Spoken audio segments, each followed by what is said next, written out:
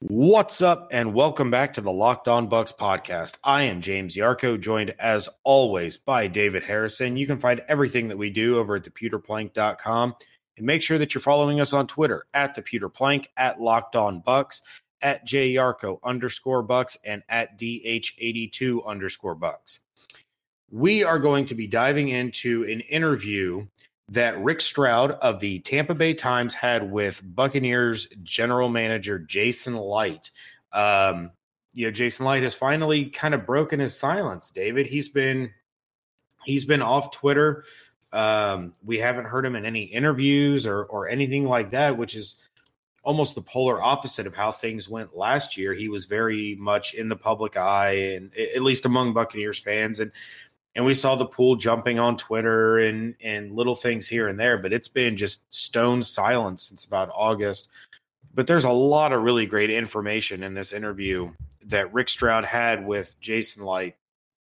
And you can find that over at the TampaBayTimes.com. David, the first thing that I want to mention here is something that you and I have discussed. We've discussed it in the group chat. We spent a lot of our time on the Walking the Plank podcast discussing this, and that is the fate and future of Buccaneers running back Doug Martin. And as I was reading this article by Rick Stroud, I noticed almost a throwaway line that he wrote in here. And he speaks about Jason Licht assessing the 2017 season, talking about the injury issues, talking about the pass rushing issues, and he discussed the inability to run the football. And Rick Stroud says in his article, quote, he, meaning Jason Licht, also placed a lot of the Bucs' inability to run the football on a poor performance by Doug Martin, who has most likely played his last game for Tampa Bay. Now, that was the speculation that we had last year. A lot of us didn't believe, myself included, that Doug Martin would return given the positive drug test and the suspension, and they can get out of the contract. It's a bad contract, especially for the production. And you go a little bit further in the column, and Jason Licht said, quote, I think the lack of or having a hard time getting the run game going was, Doug just didn't have, he just wasn't ever the same. And it wasn't until late that Peyton Barber kind of arrived and things started going a little bit better with him, starting with the Green Bay game and on, which kind of echoes some of the things that I've said on the pewterplank.com in some of my Peyton Barber pieces, things that you and I have discussed. And you've said that, it looks like it's a year late, but it appears that Doug Martin has played his final game as a Tampa Bay Buccaneer, and we're definitely going to see more Peyton Barber next season. He earned that. He earned that job. He earned that right. I don't think Peyton Barber is going to be the feature back, but kind of what's your takeaway on the Doug Martin thing? Do you think, last year we had almost a confirmation by silence that, Doug Martin was going to come back as much as we read into it that he wouldn't, but they never came out and said, Doug's not our guy. Doug, it just wasn't talked about. So now you have Jason Licht saying Doug Martin wasn't the same. It's, Rick Stroud is alluding to the fact that Doug Martin may not return or likely won't return. So what's kind of your takeaway on the running back situation? Well, I feel like, I don't think the Buccaneers really wanted to stick with Doug last year. Since the draft has ended and everything is carried on, we've since found out that, Dalvin Cook was very much in play for the Buccaneers on their draft board. And I can't remember where I heard it from, but, that had the Vikings not traded up to grab him in the second round, he very well could have been or would have been the Buccaneers selection in the second round. It was Peter Schrager. He had talked about how the Buccaneers were trying to trade up for Dalvin, but Minnesota beat him to the punch.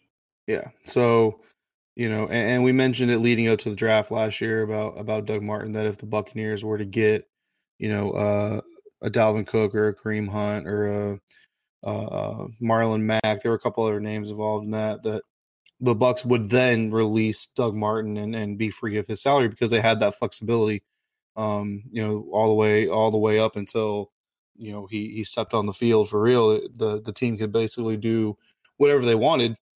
And it turned into a situation where it was more, you're better than the alternative, which the alternative was a stable of Jaquiz Rogers, Charles Sims, and Peyton Barber at the time, not having shown what he showed at the end of this year. So I think last year that's pretty much what it boiled down to, is we don't really want you, but you're better than what we have behind you. So until we can get something better than you, we're just going to stick with you, type of thing. And that's why we didn't hear anything public, because, if the coaching staff or Jason Licht comes out and publicly says, hey, Doug Martin's our guy, we're rolling with him, then they don't have a choice. Even if you draft Dalvin Cook, now if you go and release Doug Martin, well, every single free agent on the market is going to look at you as a team that, says one thing publicly and does another thing behind closed doors. And that's not a way to attract free agents. So they were really in a situation where they kind of had to just keep their mouths shut and see how things shook out. And then once it was Doug Martin, because of how the draft, went down, that's when we heard, we're rolling with Doug, and he's got himself clean. He's going to have an opportunity and blah, blah, blah. And he did. He got himself clean, which, congratulations. That's a huge thing. He got his opportunity and it didn't go well. Peyton Barber came in, there towards the end of the season, and it definitely got better. Still not good, but it definitely got better. And so now I think it's 2016, you're better than the alternative. 2017 rather, you're better than the alternative. 2018, we're going to go ahead and move on. And even if, what they have coming into the season isn't necessarily an improvement, it's going to be a step in building something for the future. Yeah, I would say that's a fair assessment. And as I've said, a few times, I think the only running back on this team that has earned the opportunity to return would be Peyton Barber. I could see Jaquiz Rogers coming back. He didn't do anything great, but he also didn't do anything poorly. So he just kind of, I don't see him having a huge role, but he is under contract. Excuse me, for one more year. And it's almost an insurance policy. He understands the system. He's played well in spots, but I don't see Charles Sims or Doug Martin coming back. And yeah, the Bucs can't wait until round 5 to draft a running back again this year. If they're really going to move on, Peyton Barber is a wonderful complimentary back, but he's not a feature guy. So you're looking at having to spend a day 2 pick, I think, unless Bradley Chubb is gone and somehow, some way, Saquon Barkley falls. I know. I wouldn't be a huge fan of it, but that's the only situation that I can see the Bucs going running back in round 1. Mm-hmm. I think there's too many needs on the defensive side of the football, which we are going to get into on Wednesday's episode of the Locked On Bucs podcast. But you're looking at being forced into using your second or third round pick on a running back, which isn't a bad thing.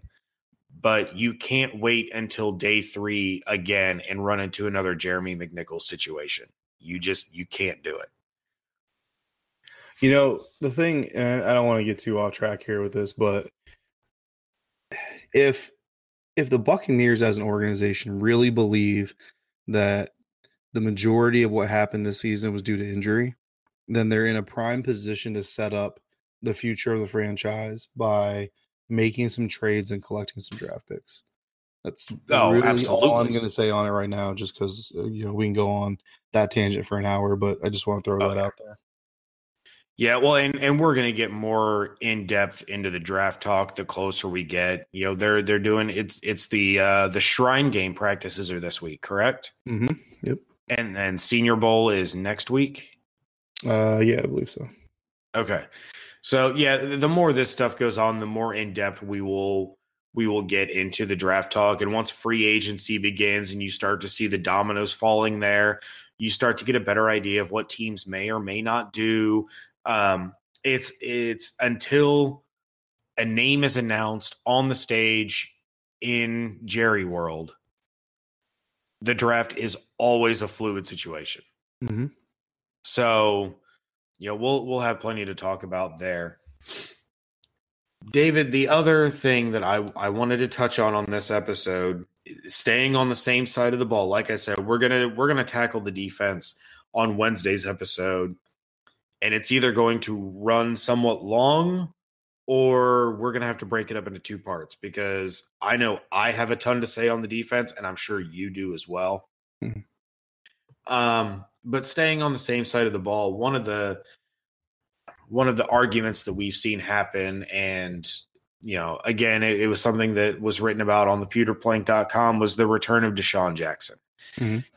To me, the return of Deseasn Jackson's a no-brainer. He has guaranteed money that he is due in the 2018 season. It is more cost-effective if you're looking at it from just a business standpoint, looking at the salary cap. It is more cost-effective to keep Deseasn Jackson than to cut him. That being said, no, I don't believe the Buccaneers are going to trade him. That's not to say that they wouldn't entertain talks if somebody was like, hey, we think Deseasn Jackson is the missing link for our Super Bowl run, so we're going to give you a second rounder and a conditional fourth rounder that could become a third if we win the Super Bowl or whatever. Yeah, they're going to entertain those kind of talks, but it's not going to be an active shopping of Deseasn Jackson. And basically, Jason Licht said as much in this interview with Rick Stroud. And when Deseasn Jackson was brought up, Jason Licht had this to say, quote, "He did have a hard time getting the ball. He's a playmaker that didn't have one of his better years, that's for sure. But a lot of that, not his fault.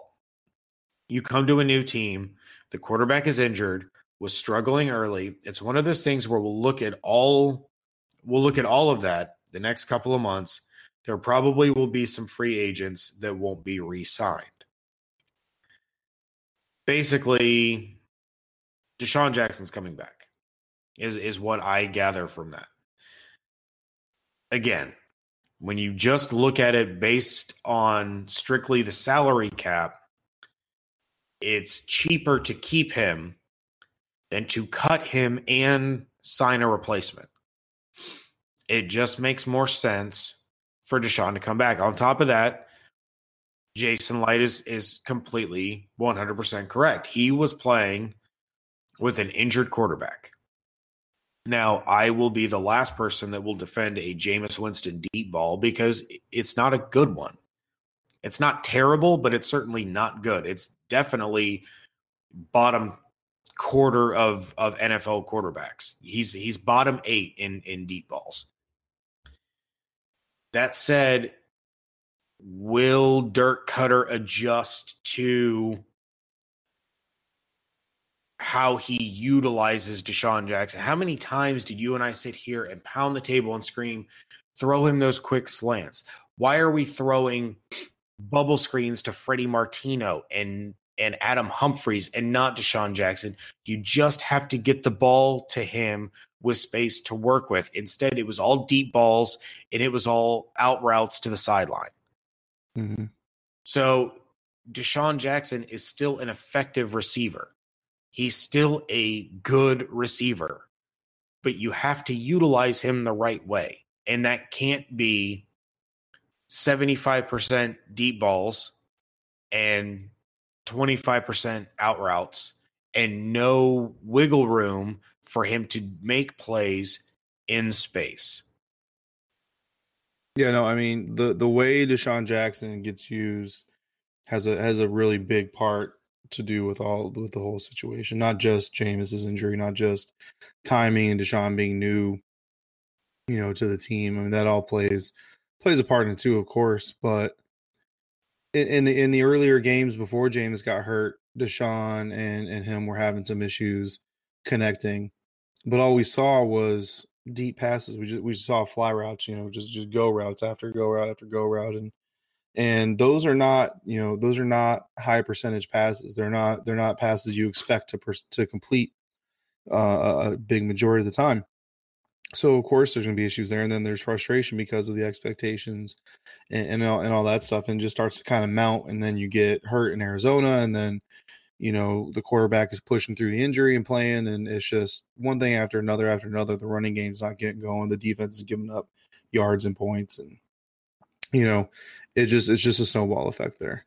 So of course Deshaun Jackson should come back because like you said, you got guaranteed money. You're paying him no matter what. So if you're going to pay the guy, he needs to do the job. Period. If you release him or you trade him, even if you get something back for him, I don't know what the Buccaneers could get back for him. He's a little bit older. I don't know if just pretending to be a general manager. Right now I'm not giving up anything more than I think a 4th round pick for him. If that. So, I mean, really, what are you going to get? You might get a cream hunt or something like that. Got it. But, the chances of that happening, there's a reason those players are so amazing, and they don't happen all the time. But coming into the 2017 offseason, or prior to the 2017 season, coming into that offseason, right? Everybody across the board, no matter what level of media, no matter what level of fan, no matter where you were in the organization, everyone agreed that the Buccaneers needed to get faster, and they did in the receiver position and at the tight end position, right? You got O.J. Howard, you got Deshaun Jackson. They got faster. You got Chris Godwin, so you got faster there too. They didn't get faster at the running back position, which obviously came back to bite them in the butt this year. But they did go out there and they got some speed. So if you get rid of Deshaun Jackson, then the only improvement you have from the 2016 season, where every Buccaneers person I know was saying, man, this team is so slow, is Chris Godwin, who ran a 4.42 in the combine, which isn't bad. That's right. That's like Amari Cooper speed, Stephon Diggs speed, stuff like that. But it's not Tyler Lockett speed. It's not Deshaun Jackson speed. It's not game-breaking speed. It's functional speed. We just saw Stephon Diggs run away from a whole lot of New Orleans Saints, just last night. It was so pretty. But it's not the kind of speed where you can force secondaries to play off, play a deep defender every single play that guy is on the field. That's not the kind of speed Chris Godwin has. So if you get rid of Deshaun Jackson, you're now putting yourself in a situation where you either have to, one, go out and find another guy with that type of top shelf speed and bring him in to do the job, which I haven't done a huge deep dive into the free agent pool yet, but I don't see a guy out there that you can replace Deshaun Jackson with and get the same effect, get the same defensive reaction. Because no matter what, I don't care if Deshaun Jackson gets one catch in the game. That defense, every single time Deshaun Jackson's on the field, they're going to know where he is, and they're going to make sure they have top coverage on him. So it doesn't matter if he only gets one catch a game. His impact is still being felt. And you have that with those throws to O.J. Howard. You have that with some of those seams being open in Cam Brate. And you have those with the fact that Mike Evans had a whole lot more single coverage this year than I think I've seen in his entire career. Okay. So you get rid of him, now you have Chris Godwin, which, yes, he's got some speed. But this is a second-year receiver coming in onto a team, and now he's got to be the guy. Like, we had Chris on the show, and a great guy. I think he's got a bright future, and I'm a huge fan of his. I was very excited when he got drafted, and we talked about my reactions when he got his first touchdown and all that stuff. Huge fan of the guy, don't get me wrong. But there's a big difference between being the number 2 receiver on an offense and filling in as the number 2 receiver for an offense. He did really well filling in for Mike Evans while Mike Evans was suspended. He did really well filling in while Deshaun Jackson was injured and all that stuff. But you're filling in. You're in a situation as a player where if he he dropped a touchdown pass, if everybody remembers, right? In week 16, he actually dropped a touchdown pass. Guess what? Guess what didn't happen on Twitter? Nobody blew up about it. You know why? Because he's a rookie 3rd-round draft pick filling in for a starter. What do you think happens if Cam Brate, Mike Evans, or Deshaun Jackson drops that pass? Twitter's going to explode. Yeah. You know what I mean? And it's not necessarily going to be pitchforks and all that stuff, but Twitter's going to explode. And, oh, man, Mike Evans is going to make that catch. Oh, man, Deshaun, that's what you're getting paid for. Oh, man, Cam Brate never drops those things. You know what I mean? But Chris Godwin dropped it. It's like, oh, that was really close. That sucks. And that was the Mhm. reaction. You know what I mean? And it's because he's a rookie, third-round draft pick, filling in for a guy. You take Deshaun Jackson out, you put Chris Godwin in there as your permanent number 2, because that's what he's going to be. Adam Humphries is not a perimeter receiver. So Adam Humphries is going to be your slot guy.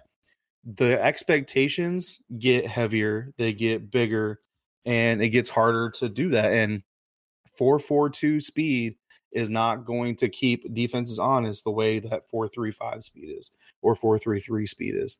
So again, I mean, unless everybody talking about Deshaun Jackson being released or cut or traded, unless you're expecting the Buccaneers to then spend a first or second round draft pick on a speed receiver, I mean, you're setting your team back. You're not moving forward. And if you're going to cut guys at this stage, you need to be moving forward, addition by subtraction. So that's why, release Baker. That's addition by subtraction. You save some money and you get a little bit, I don't want to say cancerous personality, because I don't think that's what he is, but maybe a little bit less than serious personality off who wasn't producing in your system. And you cut bait, and you got Saliga, you got Tui Kolovatu. Damn, I just butchered that. You got Stevie T. You know what I mean? And you got Clinton McDonald, maybe, if they decide to bring him back, and whoever they drafted or whoever they sign. So there's some potential to get better at defensive tackle while saving that money by releasing Baker. You release Jackson, there's zero way your receiving core got better or faster. There's just not. So it doesn't make any sense. Yeah, it makes about as much sense as the people that love to throw out the argument that, as you alluded to with Chris Baker, that cutting Deshaun Jackson would be addition by subtraction, and he's a locker room cancer, and he is a me first guy, and all that. I mean, what examples did we see in Tampa of him being a diva or a crybaby or a cancer or anything of the sort? And we talked about this during the offseason when he got signed. I heard about it in Washington, D.C. I lived right outside Baltimore, so in the D.C. area, right? Like a 30-minute or 3-hour drive from D.C., depending on traffic. And when he got signed to the Redskins, he got signed when he signed with the Redskins. Yeah. I remember specifically, I got to go to a game. It was Mother's Day weekend. I don't know if it was Mother's Day, but it was Mother's Day weekend. And RG3 was there with his mother. So this tells you how long ago this was, because, it was like, ooh, RG3. And Deshaun Jackson was there. They were sitting on opposite sides of the court, but they were there together. And, they were like, oh, welcome Deshaun Jackson to the nation's capital, da-da-da. And everybody was cheering and applauding and all this stuff. And in the stadium that night, I wasn't doing this job, so I didn't have the eyes on the Twitter and the social media and all that stuff that I do now. But in the stadium that night, I can't tell you how many people I heard talk about, oh, hopefully he doesn't cause problems in the locker room. Oh, hopefully he can learn how to be a good teammate. Oh, hopefully him and RG3 can get along, because RG3 is more a professional type and Deshaun Jackson's more of a diva, like you just said. And I literally heard someone say he was a thug. And I'm just like, you people are out of your mind. Like we talked about this when he got signed. We talked about it since then, and it continues to become a topic. Like, and it all really want to stems come from short of calling it racism. You know what I'm saying? But right. There is zero evidence to support Deshaun Jackson being a problem in the locker room, other than he looks a certain way that gets portrayed in movies, TV, music videos sometimes as being that type of inflammatory personality. That's the only thing that supports the claim. Well, and it's it ridiculous. all stems from the nonsense back when he was with the Eagles, when Chip Kelly was trying to get him run out of town and succeeded by talking about gang ties and this and that. We watched him on Hard Knocks, and I realize Hard Knocks is going to be edited a certain way. But at the same time, if Deshaun Jackson was the vile or cancerous personality or the egomaniac that people want to portray him to be, don't you think HBO and Hard Knocks would have found a way to portray him as such for storyline or views or whatever you want to say? I mean, we've had people say to us that the Buccaneers Hard Knocks was the most boring one yet, which may be true. I don't know. I've only watched the one, so I don't have anything to compare it to. But there was no conflict. There was no, I mean, the biggest story of Hard Knocks was a kicker being cut after the first preseason game. This is really sad. And we enjoyed watching it. And we enjoyed the behind the scenes stuff because we're fans of the team. But there was no drama. Don't you think if Deshaun Jackson was out there causing problems or being a diva or whatever you want to say, don't you think HBO would have been salivating at the opportunity to put some drama in this show? He's not a cancer in the locker room. He's not a bad guy. Every wide receiver who is worth a crap is going to have an ego. How many Bucs fans that want to run Deshaun Jackson out of town would be doing naked backflips down Dale Mabry in celebration if they got Antonio Brown on this team?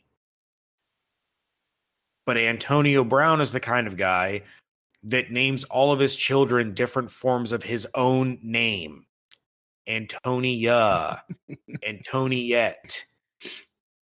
That's an egomaniac. Yeah. He's got an ego on him. I mean, there's so many other examples too. Like I just watched today Steve Smith's A Football Life, which was a great show. I love the show. Yeah, and it was. This is not a knock on Steve Smith either, but you want to talk about players who are inflammatory and publicly violent and all this. Like Steve Smith is one of the most violent receivers to ever play the game, and he got in fights with his teammates. Now, during the episode, he apologized for it, but doesn't take away from the fact that this dude is literally throwing hands at his own teammates during practices trying to win championships. You know what I'm saying? So, and he even drew legal charges from it. I mean, it just doesn't make any sense. And like you went back to Chip Kelly, right? LaShawn McCoy was also run out of Philly. Ask the Buffalo Bills how much of a problem LaShawn McCoy has been since he's been there. And not for nothing, but LaShawn McCoy is the same dude who at one point in time got blasted on social media because he threw himself a birthday party where he only invited women. Like it was him and a whole bunch of women that he invited onto this boat party for his birthday. Like, everybody knows what you're trying to pull. You know what I'm saying? Right. And Deshaun hasn't done any of that stuff. I mean, okay, so one of his friends wrecked a vehicle with, a misdemeanor amount of marijuana in the vehicle, whatever. Got it. Okay. You point out a person who doesn't have someone in their circle that has issues, and I'm gonna congratulate you for pointing to a nun or a person of the cloth, because that's pretty much it. And even those people come from backgrounds, right? Like I tell you right now, my wife has an uncle who's a priest, so I know for a fact that gentleman has some closets in his family. You know what I mean? Or some skeletons in his family closet. You know what I'm saying? Right. We all have people that are a little bit unsavory around us from time to time. That's part of life. You don't just cut people who are important to you or close to you out because of certain actions. Now you might have to come down on them or maybe restrict some access or something like that. And it's easier for guys like me and you because we don't have the eyes on us that they do. Got it. But it doesn't speak to a direct problem with Deshaun Jackson himself. And now don't get me wrong, some of the people saying that Deshaun Jackson should be shipped out of Tampa are strictly gameplay. Like he got paid too much for the production and he didn't produce enough and da. So not everybody who wants Deshaun Jackson out of Tampa is coming from that angle, but that's just kind of the angle that kind of frustrates me the most. But even the other hand, Jason Light is saying it right there. We've been saying it all year. It's more usage, play design, and then the injury to Jameis Winston obviously didn't help. But my hope is that when the Glazers had the talk with Dirk Cutter that, hey, you're coming back, that it was made clear. I mean, I think everybody pretty much agrees that this is a 1-year situation. You either get the ship corrected in 2018, which doesn't necessarily even mean make the playoffs. Like 9-7 with a really strong season, you could possibly come back. You need to make the playoffs. You know what I mean? But I'm going to disagree very strongly with that sentiment. If the Buccaneers do not make the playoffs, Cutter is out of here. Which is fair. But hopefully when they had that conversation, that was made crystal clear. Like, hey, listen, this is a one more trip around the bags, right? I have a post getting published at noon tomorrow talking about part of this interview. And in that, I put in there that I kind of call this a rubber season, right? So in baseball, you got rubber matches, right? Yep. They won the first game in 2015 or 2016. They lost the second one in 2017. So let's find out what happens in 2018. You lose the series, you're gone. You win the series, maybe you get another trip. We'll see what happens. But hopefully that was made clear, because if that was made clear, then maybe that'll spark some change, because towards the end of the season, we did see Deshaun start getting used in a more efficient manner. Granted, he ended up getting hurt. I think that if the Buccaneers were in playoff contention, he would have played, but because of the situation and the injury that he had, there's no reason to risk further injury to an already older gentleman in the league that you're going to rely on in 2018. So, take that with a grain of salt. But hopefully we see that carry into 2018. We talked with Scott Smith a couple weeks ago about the momentum of getting a Week 17 win into next season, how that is kind of a myth and doesn't really work that way. Like, you don't win in December and then come back next July, August and say, oh man, we won in December. That was amazing. And that, that doesn't really spark you for the next season. But hopefully what we do see carrying into the next season is that play design, that play call, and that usage of guys like Deshaun Jackson and guys like OJ Howard, because OJ Howard had a great game going too when he got hurt. So, hopefully we see some carryover. And like I said, the only thing that really is going to convince me that Dirk might actually have a little bit of a fundamental change in the way he runs his offense is if the Glazers said, look, dude, you had some good things going towards the end of the year. We need to see that next year, because this is it. If he's coming into the season thinking, oh, the owner's got my back, I'm good, I'm still the smartest guy in the room, then I don't know, man. We may come back next year and see the exact same thing. All right. Well, David, before we get out of here, I'm calling an audible real quick, because we had Chef Aaron send us an email or a direct message on Twitter on January 11th. And so I don't think this is going to spark a very long debate. I'm pretty sure you and I are going to be pretty cut and dry with our opinion on this one. But speaking of, the Glazers sitting down with Cutter and saying, look, man, you got 1 year. You better make it happen, because you were a Mark Davis sniping away from being replaced by John Gruden to begin with. Mm-hmm. Should 2018 be a failure and Dirk Cutter is ousted, Chef Aaron says, if Nick Saban wanted to come back to the NFL in 2019 and Cutter unfortunately fails in 2018, would you want Saban to coach the Bucs? No. Me neither. Keep him away. I have zero faith that man could coach in the NFL. On top of that, I don't know why people like to continuously bring up Nick Saban. I know it was talked about that the Giants wanted to try to lure him away from Alabama. He's not leaving. He may leave Alabama at some point, but if he's going to leave Alabama and continue coaching, it's still going to be in college. That man is a legend. He went from being a joke of an NFL coach to becoming the greatest college football coach ever. He is a legend. He is the Bill Belichick of NCAA football. No NFL team is going to all of a sudden convince him to give the NFL another shot when he is constantly in the running for a national championship. Nick Saban could end his career with double-digit championships.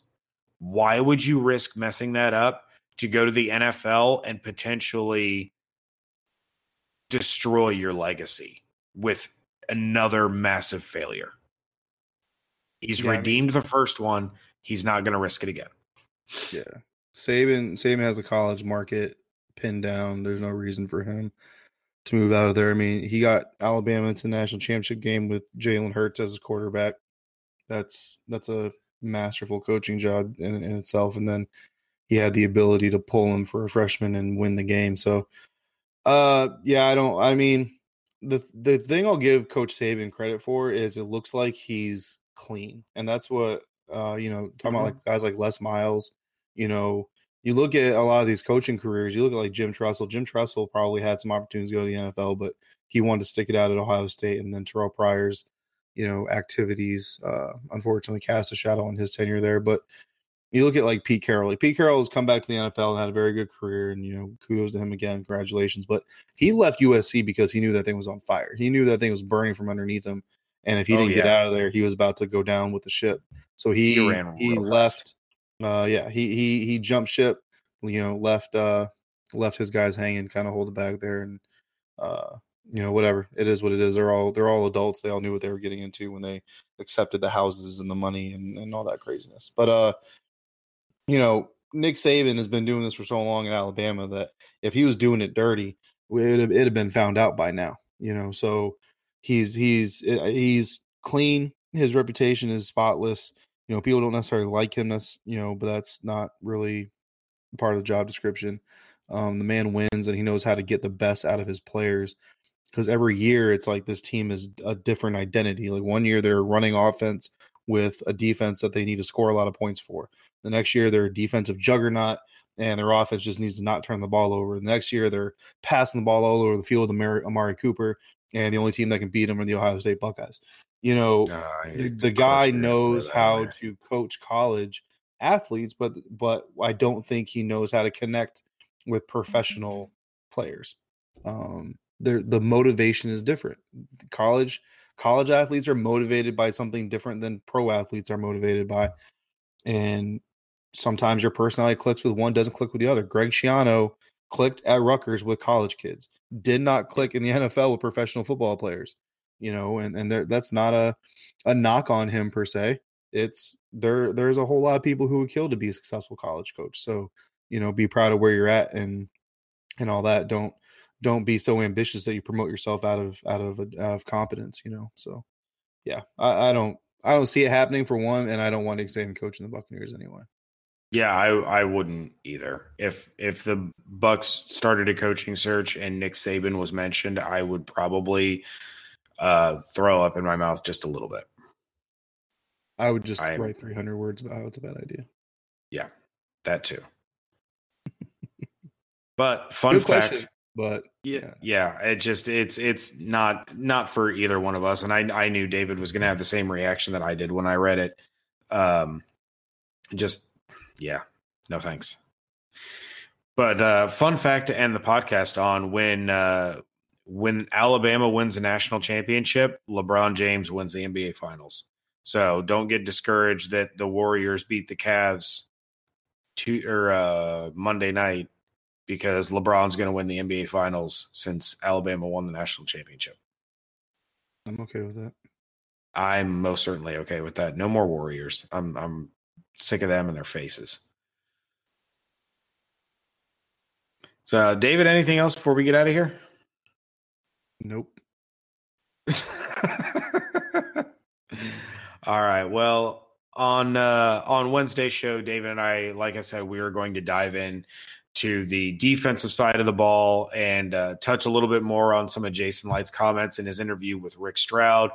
And then coming up at the end of the week, we are going to discuss NFL playoffs. David has been just chomping at the bit to discuss the playoffs, and so we're going to make sure that we get that discussion in there. David, any preview as to what it is that you would like to talk about, or who you're rooting for, or anything like that, or you want to save it for Friday? All I'm going to say is go Jacksonville, Jalen Ramsey's. Jacksonville, Jalen Ramsey's. Okay. There's a lot of Bucs fans that don't want Jacksonville to win because Jacksonville is where we have been. And then all of a sudden they've skyrocketed. And if they go to the Super Bowl, they I guess theoretically already own the state of Florida as far as the NFL is concerned this season. But defense wins championships. Yeah, and we are going to get into that discussion for sure on Wednesday. And you know what? I want people to tweet us, tweet at the Peter Plank or at Locked On Bucs. And I want hashtags, and I want to know if everybody thinks that Blake Bortles is more elite than Joe Flacco. I want you to tweet hashtag Bortles yes or hashtag Bortles no. Is Blake Bortles a more elite quarterback than Joe Flacco? David. Can I ask a clarifying question? Sure. Shouldn't at least one of them be an elite quarterback first to be more elite? No, but see, people already say that Joe Flacco is elite. So I want to know if Blake Bortles are is wrong. more elite than Flacco because I put them in the same class. What? Listen, I'm going to quote the great Albert Hainsworth. Okay, if one elite quarterback is not actually an elite quarterback, then it can't be an elite quarterback, can it? Sure. I don't know if you get the reference.